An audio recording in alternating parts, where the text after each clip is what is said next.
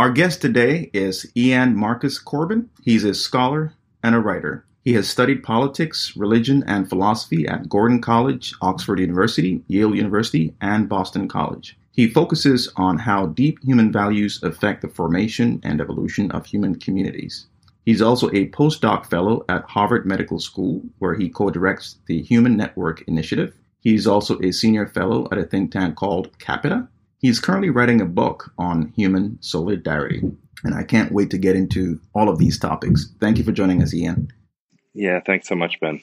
So the first question I have for you is related to your research on solitary confinement. Your research on loneliness, which, crystallizes when you're studying people in solitary confinement, I find very interesting. Can you tell us what happens to an individual's mind or the person's self while they are in solitary confinement?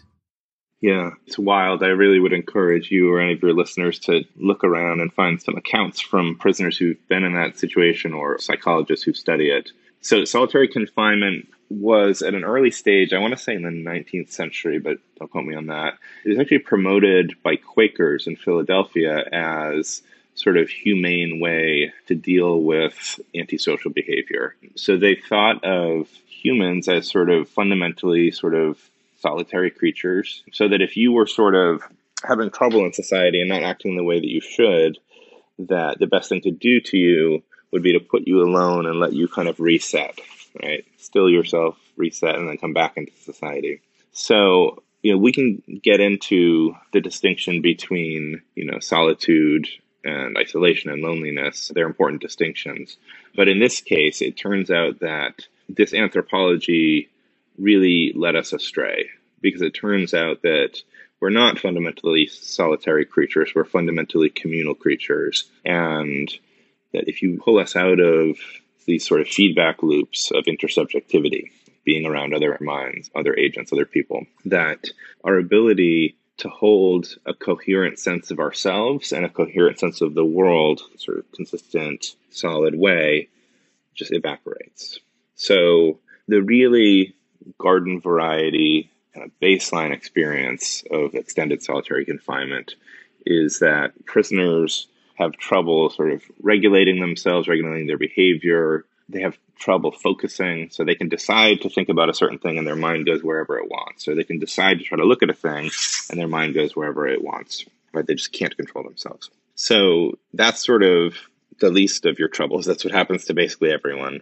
But there's also a lot of cases that are more extreme where prisoners sort of lose their ability to tell the difference between themselves and their environment.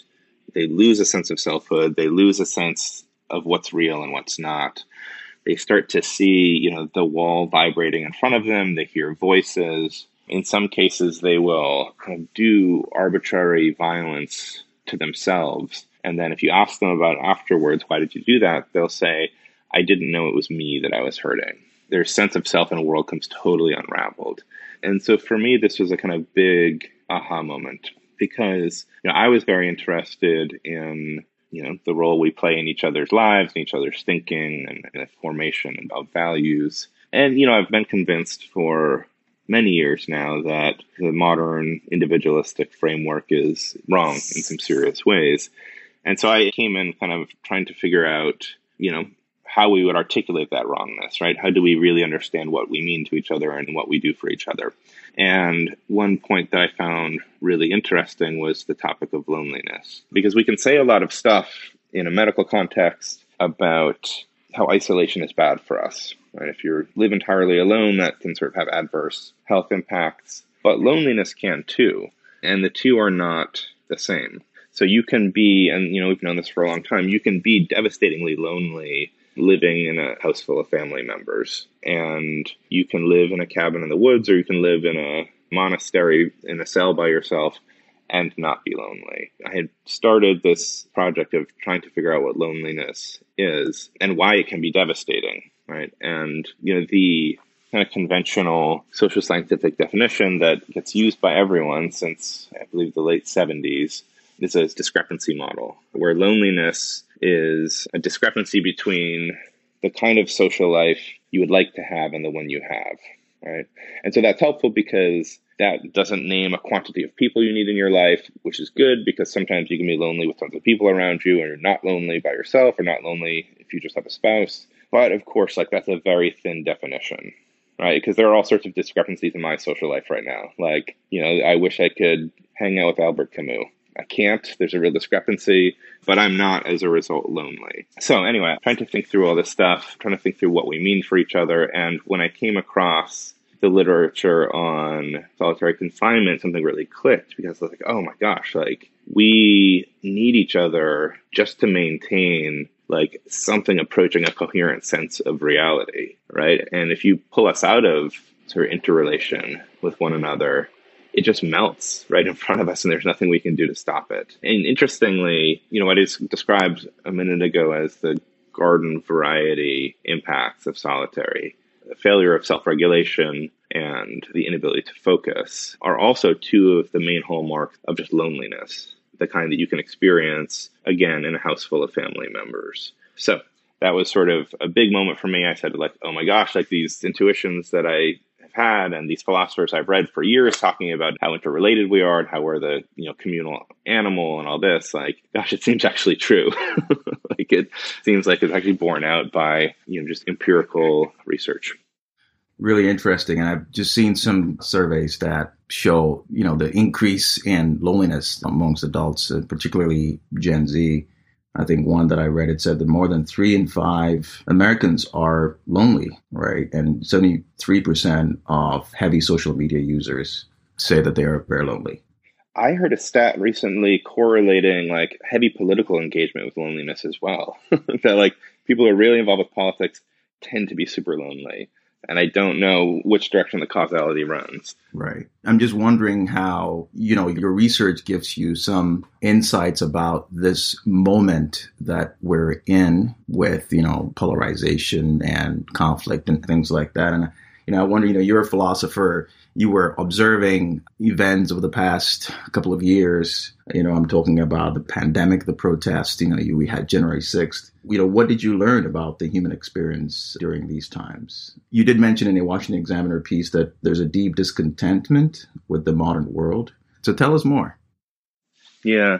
I mean, so there's a pretty perfect overlap between the period when I was doing the research that we're talking about here and, Corona and a lot of the sort of social upheavals that we've been seeing. So I was reading sort of all of it together. It does look a lot like loneliness to me. A lot of these sort of polarization and the rage that we see. So, after coming across this literature on solitary confinement, I ended up going back and looking at some literature on child development and how, we give our babies and our children a sense of reality. I became just entirely convinced that, first of all, you can't develop a sense of a world on your own. You need to kind of absorb it through osmosis from your parents or your caregivers. And a world is not just a sense of factual reality that, like, right now I see a couple of brick buildings outside of my window and those are not going to sprout wings and fly, probably. They're not going to melt. Brick tends to be pretty stable. So there's that's necessary for a world. But also, every second when we walk into a room, we take a quick temperature of that room where we sort of intuitively sense like, okay, that person is potentially dangerous. That person is attractive. Like that thing looks unstable. We sort of take an agential reading of our environment even before we take a factual reading, before we start to kind of register and cognize in a more explicit way. We're like, we already know what to run away from and what to move towards. And that's part of how we sort of build a world for our children. Like they constantly, from a very young age, I want to say 6 months, they can read what it is that their parents hold in high esteem versus low esteem. And they'll actually reflect that in their own behavior towards the objects, right? So all the time as you're growing to human maturity, you're sort of living inside this world where you kind of have a pretty workable sense of like, what is really important? What is ultimately valuable? What is my role to play? What should I avoid? What must I pursue? I think like, the uniquely human way of being in the world or being in reality, let's say, is to be in a world in this sense. But we can't build it alone and we also can't maintain it alone, right? If we become lonely, our ability to kind of make evaluative choices starts to wane. So, right, like focus, I mentioned before that in solitary confinement or in regular day-to-day loneliness, people have a hard time focusing. They have a hard time regulating behavior. Well, both of those are built on a foundation of evaluation, right? Like the only reason I can select between the like crazy myriad of visual and auditory phenomena around me right now and decide to focus on this conversation is because I think it's more important than the other stuff.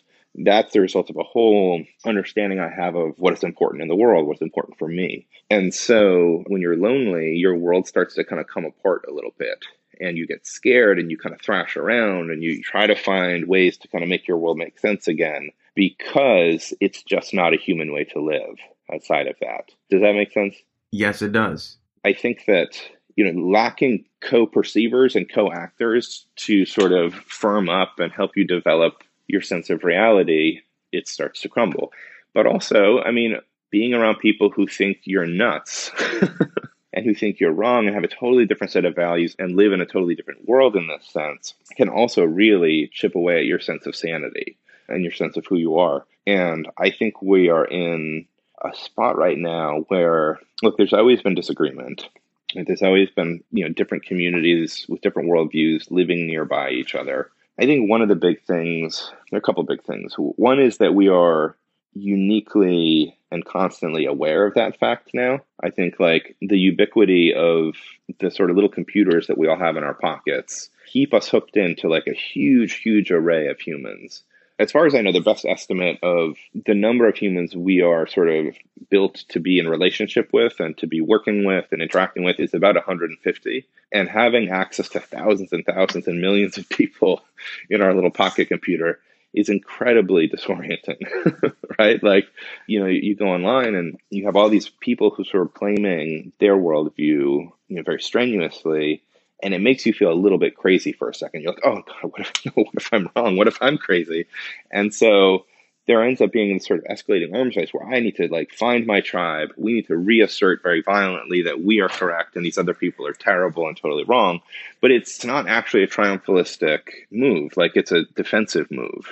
It's that I'm terrified because my world feels like it's sort of crumbling around me and I can't live as a human if my world crumbles, right? I see a lot of that right now. And I do think digital life is a big part of it. I think that if the internet were to get shut off today, you would not find yourself so concerned about like the crack up of America in the coming weeks. It would really fade and recede because most of the time on a ground level, like we're not divided, we're not clashing in the way that we are if you look at the world through a sort of digital lens. So I do think that's a big part of what's going on now. But there's also other things. So when I watched some of the footage of January 6th and some of the, I don't know what to call them, protesters, insurgents who ended up in the Senate chambers, there's one of the things they did was they were praying. And so I grew up, had a very strange upbringing, and a sort of the son of two Pentecostal pastors in the North Shore of Boston, which is a strange place to be Pentecostal. And, as soon as these people started praying in the Senate chambers, I recognized this sort of patois of it immediately. Right? It's like, well, Father God, we just come before you today. Like, it's like exactly the way people in my church prayed when I was growing up. I was like, oh my God, like this isn't some like weird new confabulation. This is at least in some part like a culture that I'm familiar with. But I do think something's changed where when I'm growing up on the North Shore of Boston in this context, like we felt kind of embattled. We felt like outsiders and underdogs and like we were sort of living in the shadow of these giant institutions with incredible authority. And in some degree, we were scared of them, right? Like we were scared of Harvard. We were scared of the New York Times. We were scared of the Atlantic. We wouldn't have challenged them. We wouldn't have like charged into the Senate. We had a counterculture, but I don't think we would have sort of tried to engage the dominant culture in open battle like that. So I do think something's happened to, what was supposed to be the kind of mainstream system of truth and authority and morality that was supposed to be kind of like, I guess like the default placeholder that could like keep all of these factions cooperating more or less. So, if you study political philosophy, after from the 70s onward, especially, there's this philosopher, John Rawls, becomes incredibly influential. And he articulates a vision of liberalism that provides a sort of basically neutral public sphere where we all can sort of have debates as long as we're articulating our position in language that is accessible to everyone, right? So I wouldn't, in that system, go into public and say, like, the Holy Spirit led me to propose this legislation, right? Like, I would be bound to articulate my preferences in language that everyone could accept, and basically we'd sort of all respect the findings of science, right? Like, there would be a kind of thin but commonly acceptable public language and public reality that we could work with, and then you would kind of practice your thicker version of reality in your church, your synagogue, whatever, your Boy Scout troop, your sports team. And so there's supposed to be this kind of like détente where, like, we can cooperate on stuff that we understand together, do our little hocus pocus in private so that we feel like life is very meaningful, and that would be a stable system. And I do think something's happened since I was a child in a Pentecostal church in the North Shore of Boston, where that public reality is not seeming so credible to people anymore in lots of ways. And we can talk about why that might be. I think there are economic reasons. I think there's some really bad mishandling of authority by people at the New York Times and Harvard and the Atlantic. But yeah, we're at a spot now where, people are really feeling the fact that their worldview clashes with those around them. They're feeling threatened by it. And they're also feeling kind of empowered to attack. And it's a tough period right now. And I don't think we've seen the worst of it. I don't think we've seen the last of it. I'll go on record and say that I think the next presidential contest is going to be nuts. Like, I don't think we're going to return to like Obama versus Romney anytime soon. I think it's going to stay a little bit crazy for a while until we get some of these issues sorted out somehow. Right. I think you make a distinction between loneliness and solitude.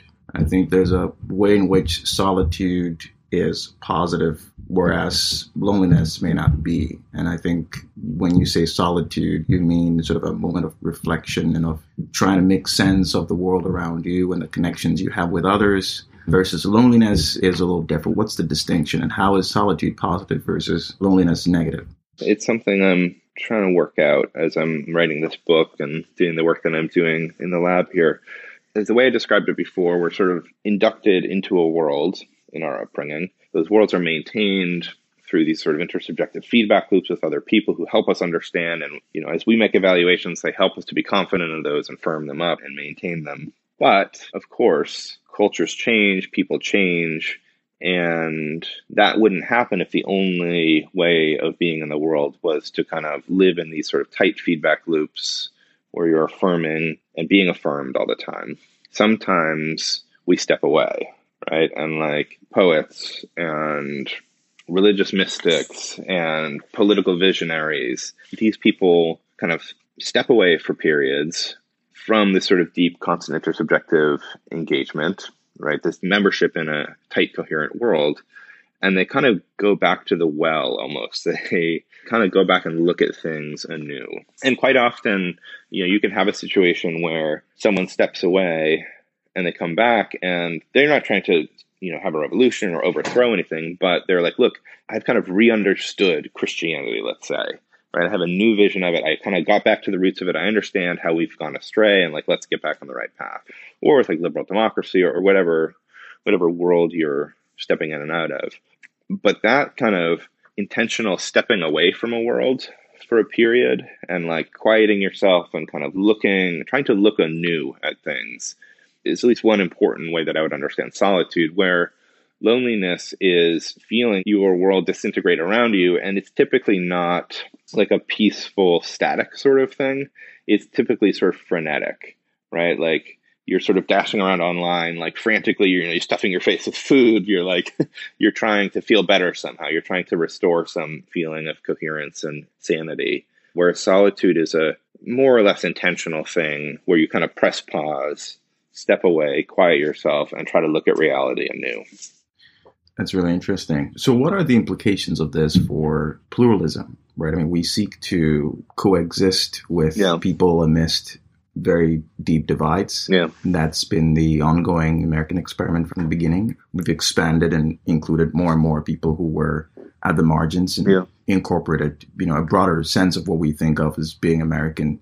Now with what's going on, you mentioned the system sort of breaking down, and there is this sense of loneliness not being the only thing that's creating these challenges, but loneliness being an important part of this. How do we go from that to fostering a more pluralistic society? People can't seem to get along, and other groups and people and tribes kind of threaten other people's sense of existence and so on. I mean, if I knew offhand how to do this, you should make me president immediately. I don't know exactly how to do it. I would say that there are definitely cases in which coexistence, in the midst of diversity is extremely doable and can be a beautiful thing and go really well. So one thing that seems important to me is physical proximity, because the version that people present when they go digital is bullshit. It's nonsense. And like I said, it's a kind of amped up, hyper confident version of their worldview, which is super alienating to encounter.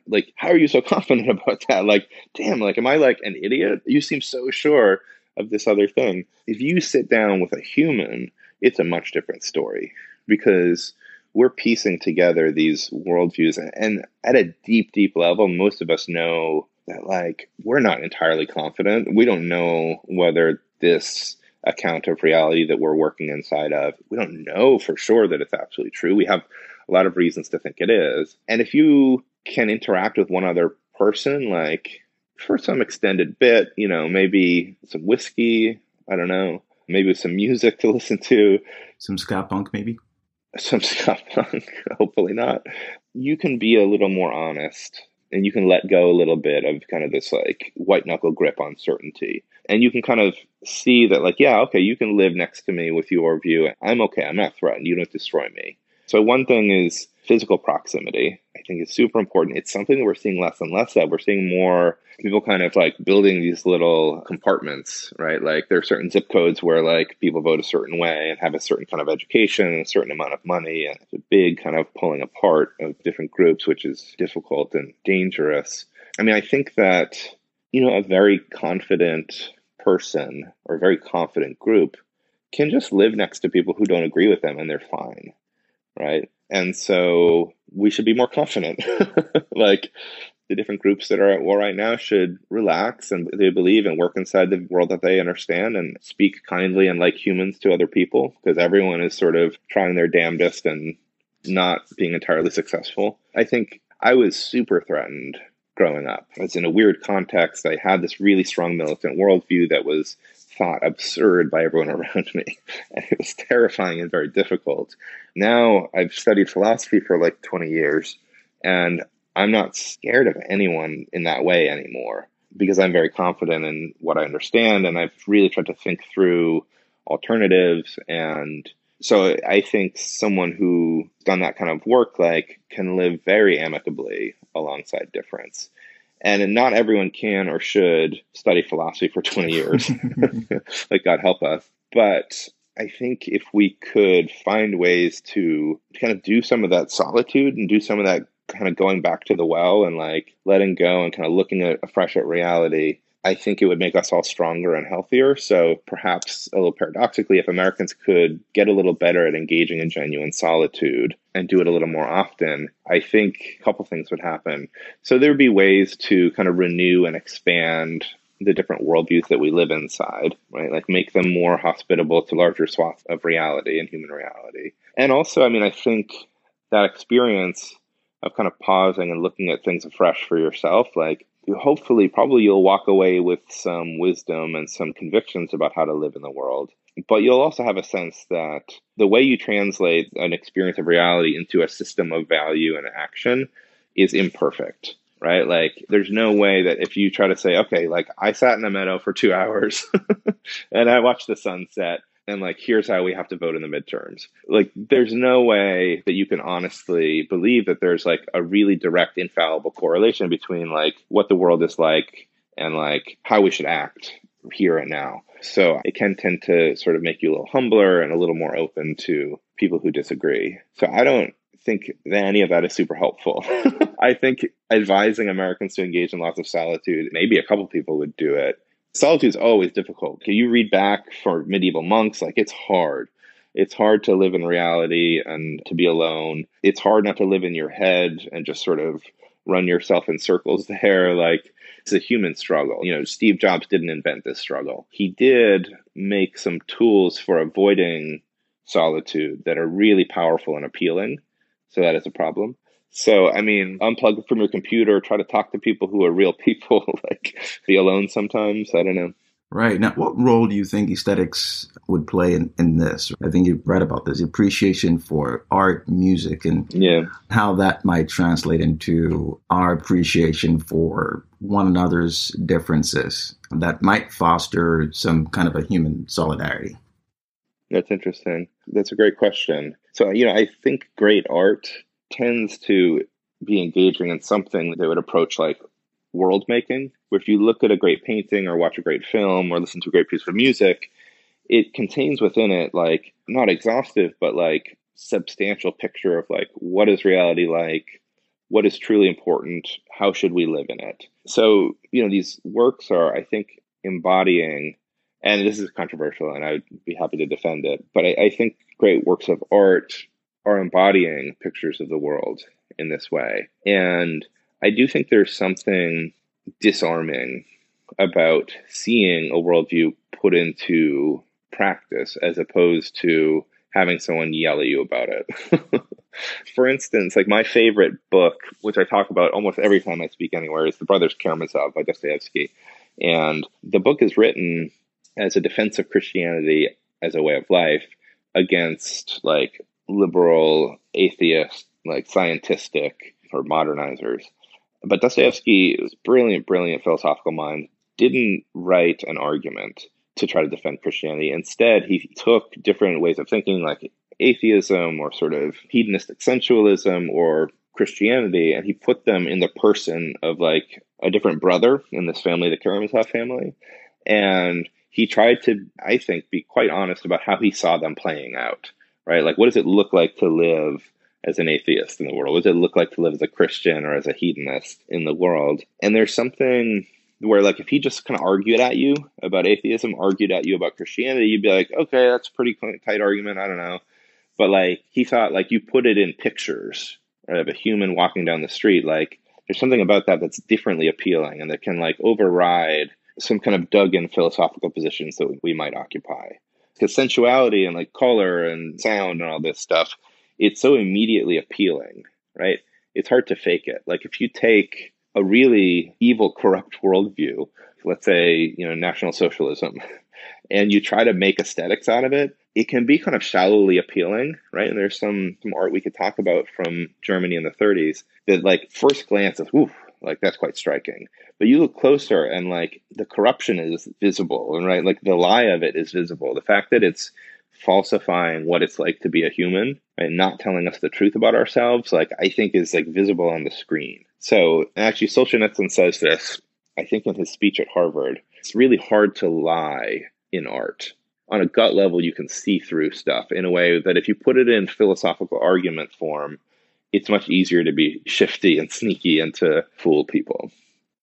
That's fascinating. Now, what did your experience in a ska punk band in the 90s teach you about community and tribes? It was a very funny thing to be asked about. Yeah, so I wrote a piece about my teenage ska punk band in Plow Journal, which was a lot of fun. I can't believe I did that. So I was raised a Pentecostal pastor's kid. I fell in with some other Christian kids in my high school, and we all liked punk rock. And so we had a band together that was like punk rock, but also we were Christians. And I spent maybe like 3 years pretty constantly like rehearsing and playing shows in like basements and clubs and church basements and little bars. I wrote this piece talking about just sort of how tight and enveloping that kind of a scene is. And, so you mentioned before, I believe, that Gen Z Americans are particularly lonely. It's an interesting fact that young people are actually the loneliest demographic. So I think it's like between ages of 18 and 21 is the kind of trough of deepest loneliness. And it's not when you're old. And when in a lot of cases you have far fewer contacts, far fewer interactions and relationships. It's actually when you're younger and you have, statistically speaking, a much bigger social network than an old person would, you tend to be deeply lonely. And I think that's because, adolescence is a period when you're stepping away from your parents' world that they've constructed for you and kind of welcomed you into, and you're having to kind of reevaluate, and you're like, it's scary, right? And your sense of self and sense of world are kind of really up for debate. And so I think it's no accident at that time period, music tends to matter a lot to people. right? I don't know if you have favorite music that you really loved when you were 18 or 19, but I still do. And I think a lot of people do. There's a moment in your life where like music gets inside you. Absolutely. I think it's that moment when you're trying to kind of build your own picture of the world as an adult. And so for me, I sort of welcomed into this underground music scene, and it was incredibly wonderful. There's a whole everything for you. There's a way of dressing, there's a way of thinking, there's a way of talking, there's a common set of enemies. You had your tribe, your community. Yeah, it just had a tribe, and you could walk into a club like in some foreign city or some city that you'd not been to before, and you look around, you're like, okay, like here I am. All the signifiers are here. We see the way they dress, like everything feels comfortable to me. Then you have, it's not just like a social club where you dress the same and have similar attitudes, which would be great anyway. But then there's music that's like very aggressive, and you have ways of dancing to it where you're thrashing around in this like sweaty throng. And there really is like something Dionysian where you like lose your sense of identity for a little bit, right? And you just become immersed in this larger whole, and it's totalizing, and it's beautiful to be part of for a couple of years. I think if you were still part of it at 40, 50, and 60, and you still lived as part of some big totalizing tribe, that wouldn't be so good. I think it's something we go through, and we should be grateful for it. But why not, though? I mean, it's a sense of belonging, and you're part of this community that accepts you, and you accept them, and you go through your rituals and things like that. It's great. And maybe if you lived on like Punk Rock Island and you had no exposure to anyone else, and you didn't have to deal with any other ways of being, you maybe could make a life that way. But, like we despised, this was a long time ago, the mainstream hip thing was to wear hemp necklaces and Birkenstocks and to listen to Dave Matthews Band and like maybe Fish or something. And we just despised those people. Like they were so stupid to us and so shallow and pathetic. And I think like that really strong sense of us, that sort of totalizing sense, like it tends to make enemies of other people. And I was never violent or anything, but like I think you should, as you grow, come to see the value in Dave Matthews. Like he's not someone that I would go see in concert voluntarily necessarily, but like, he's got some good songs, and there's something good about that kind of an ethos that he's embodying. And life is broad and big and complicated, and like your sympathies should expand over time. And that's good and beautiful. And I would say is I don't have many periods of 3 hours on a Friday night where I feel that integrated and that part of something. Maybe a bit sometimes, but like I would say I feel more at home in the world overall now than I did when I was part of that smaller sub community, because I've been around a lot and seen the value of a lot of different things. And, I think I'm able to live with more overall equanimity than, 19-year-old Ian. Right. We had a previous guest, Tara Burton. Love Tara. Yeah, we talked about her book, Strange Rights. And, she talks about sort of the fandom culture that sort of informs new secularized religions that are proliferating in the digital age, giving people an opportunity to extend the types of adolescent tribes that you write about. So I find that very interesting. I don't know whether you experienced some of that. Oh, that like there's just more of that extending further into adulthood now? Yeah. Maybe. I don't know. I mean, does politics count in there? Yeah, perhaps. I think maybe, okay, so if you live in the real world around people and you haven't just selected them because they have exactly the same taste and outlook as you, and you have to interact with others and people in your family who aren't like you and all that, then it's hard to maintain that kind of a integral, totalizing identity, I think, if you're being honest and mature about it. But if a lot of your life is online, then you can find like a subreddit that like that is kind of totalizing and despises people who aren't part of that group. I think maybe, yeah, I think like politics is that for a lot of people online. I have a lot of sympathy with a lot of the concerns and desires of the left in America right now. But the online left is crazy. Like, it's like a punk rock scene or something, where it just absolutely owns people's identities. And I'm sure I don't have as much exposure to like Talking Points USA conservative kids, but I suspect something similar is probably going on there as well. And so I think the internet does facilitate the extension of that kind of stuff into adult life. But I bet Tara had a lot of smarter things to say about it than I do. Yeah. We also had a conversation with another guest, Robert Talisse, who I reference a lot. He's a political philosopher at Vanderbilt, and his book, Overdoing Democracy, is a really good one. And in that, he says, look, we are so saturated with politics. It has penetrated into every sphere of our lives, and we're having a hard time separating ourselves from it. It's almost a lifestyle, how we identify as whether red or blue. And the best way forward is to figure out ways in which we can do things that do not reflect our politics. And if you think about it, you realize how difficult that is, where everything you do, whether it's, you go to the gym, there's some politics there. Whether you get coffee at a Starbucks versus a Dunkin' Donut, people can interpret some politics in there. What can we find to do that can separate us from our politics and just be with people as people? That's what Robert Talisse talks about. It's very interesting stuff. I mean, it's weird because like the kind of saturated political person that I was talking about and that you're talking about, I know some people like that, and it sucks. Like, you feel like I'm not just talking to a person, I'm talking to like a style or like a group right now or a tribe. And that's not that good. But I live in Cambridge, Massachusetts. It doesn't even happen to me that often. I feel like most people are sane in their lives when you interact with them. And they're like, when they're like picking up a coffee or like taking their kids to school or something, like, aren't they? Right? Like, has politics really taken over that much, do you think? Yeah, I mean, if we think about ways in which it's on our TV screens every day, it's on our social media feeds every day, people get really worked up about it. I don't know. I think there's an argument there. Online, certainly. A lot of these normal, sane people I'm talking about and bumping into, like, they pull out their phone or their computer, they turn crazy. Yeah. And then they read, and then they see other people being crazy, and they're like, oh, damn it. Like, the other people are totally crazy. And so they become afraid of their fellow Americans, and they kind of shrink back in mistrust. I certainly do see a link between the solitude that you talk about and the Robert Talisse point about stepping away from some things. And, if you're volunteering with a group of people to teach kids how to read at a public library, it's a practice that may have nothing to do with one's political beliefs and things of that nature.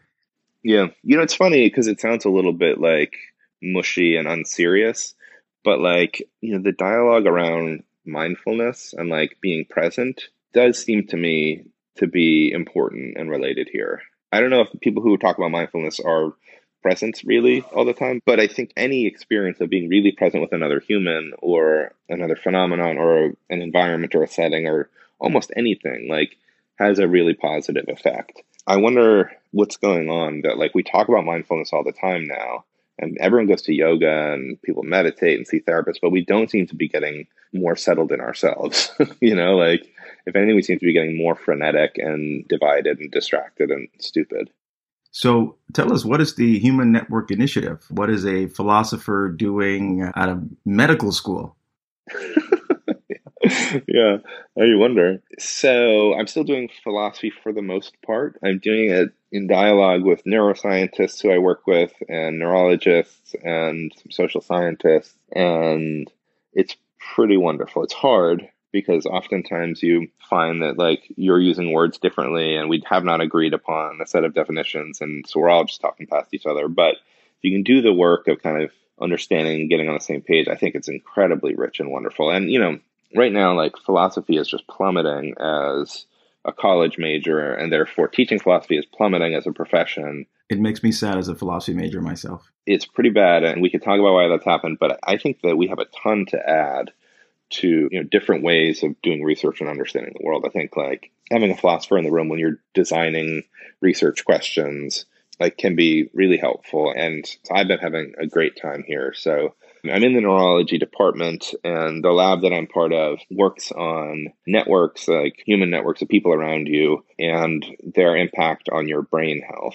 specifically in relation to stroke. And the Human Network Initiative is just a little project that we've stood up here to try to convene more and more interdisciplinary conversations and to try to bring in broader considerations when we're looking at patients, for instance, and then also like from our work on the ground with patients and with brains to try to understand much broader things in turn. So yeah, that's what I'm trying to do in a neurology department. Great. Can you define for us what human solidarity is? No, I mean, not super well. I hope to. I would say that it's something like being able to use the first person plural, being able to understand ourselves as a we or an us. Of course, that's going to be easier. You're going to feel more affinity with people who are very much like you and share the world that you live in and can help you to live well inside it. So Aristotle, a philosopher who writes very famously about friendship and who's influenced me a lot, he says that we also bear some species of friendship towards everyone in our species. It's not the richest, most integral kind, but something. I think that's something we can and should, try to water in ourselves. I am a little concerned about where things are going on the large kind of societal level in America right now. But, I'm incredibly optimistic about the chances of any two people put in a room together to come to love and understand each other, even if they think differently about a lot of things. I think we can all understand. There's a pretty broad spate of basic stuff: loving your children, wanting well for them, mourning when you lose someone, wanting to be confident, wanting to be successful. There's a lot of stuff that we all share as human beings. And I think there are ways to sort of cultivate that, remind ourselves of that, and try to live more in that reality than in these sort of tightly sealed little communities where I really only can understand and love the kind of little tribe that's gathered around me. Now, a question I tend to ask all my guests, it's about optimism.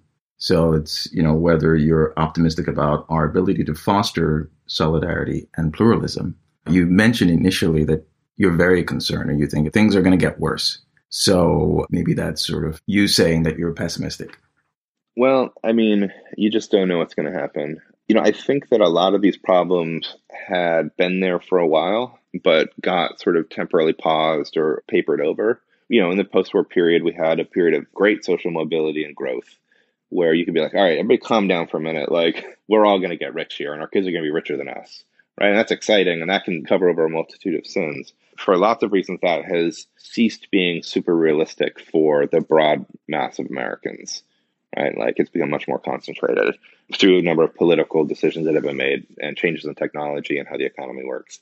Another one is having common enemies. So, we had the Soviet Union for a long time to be united against. And again, that can cover over a multitude of sins. And then, we kind of took care of that. And then there was a little interregnum period. And then we had 9/11.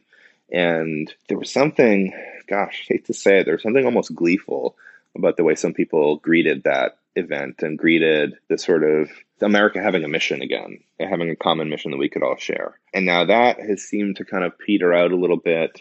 And, maybe a new enemy will jump up. And then we'll all kind of be able to hold hands for a few years and, yell at the enemy. So that could happen. For a minute, I thought the pandemic, the emergence of the coronavirus might have been the enemy there. No. Nope.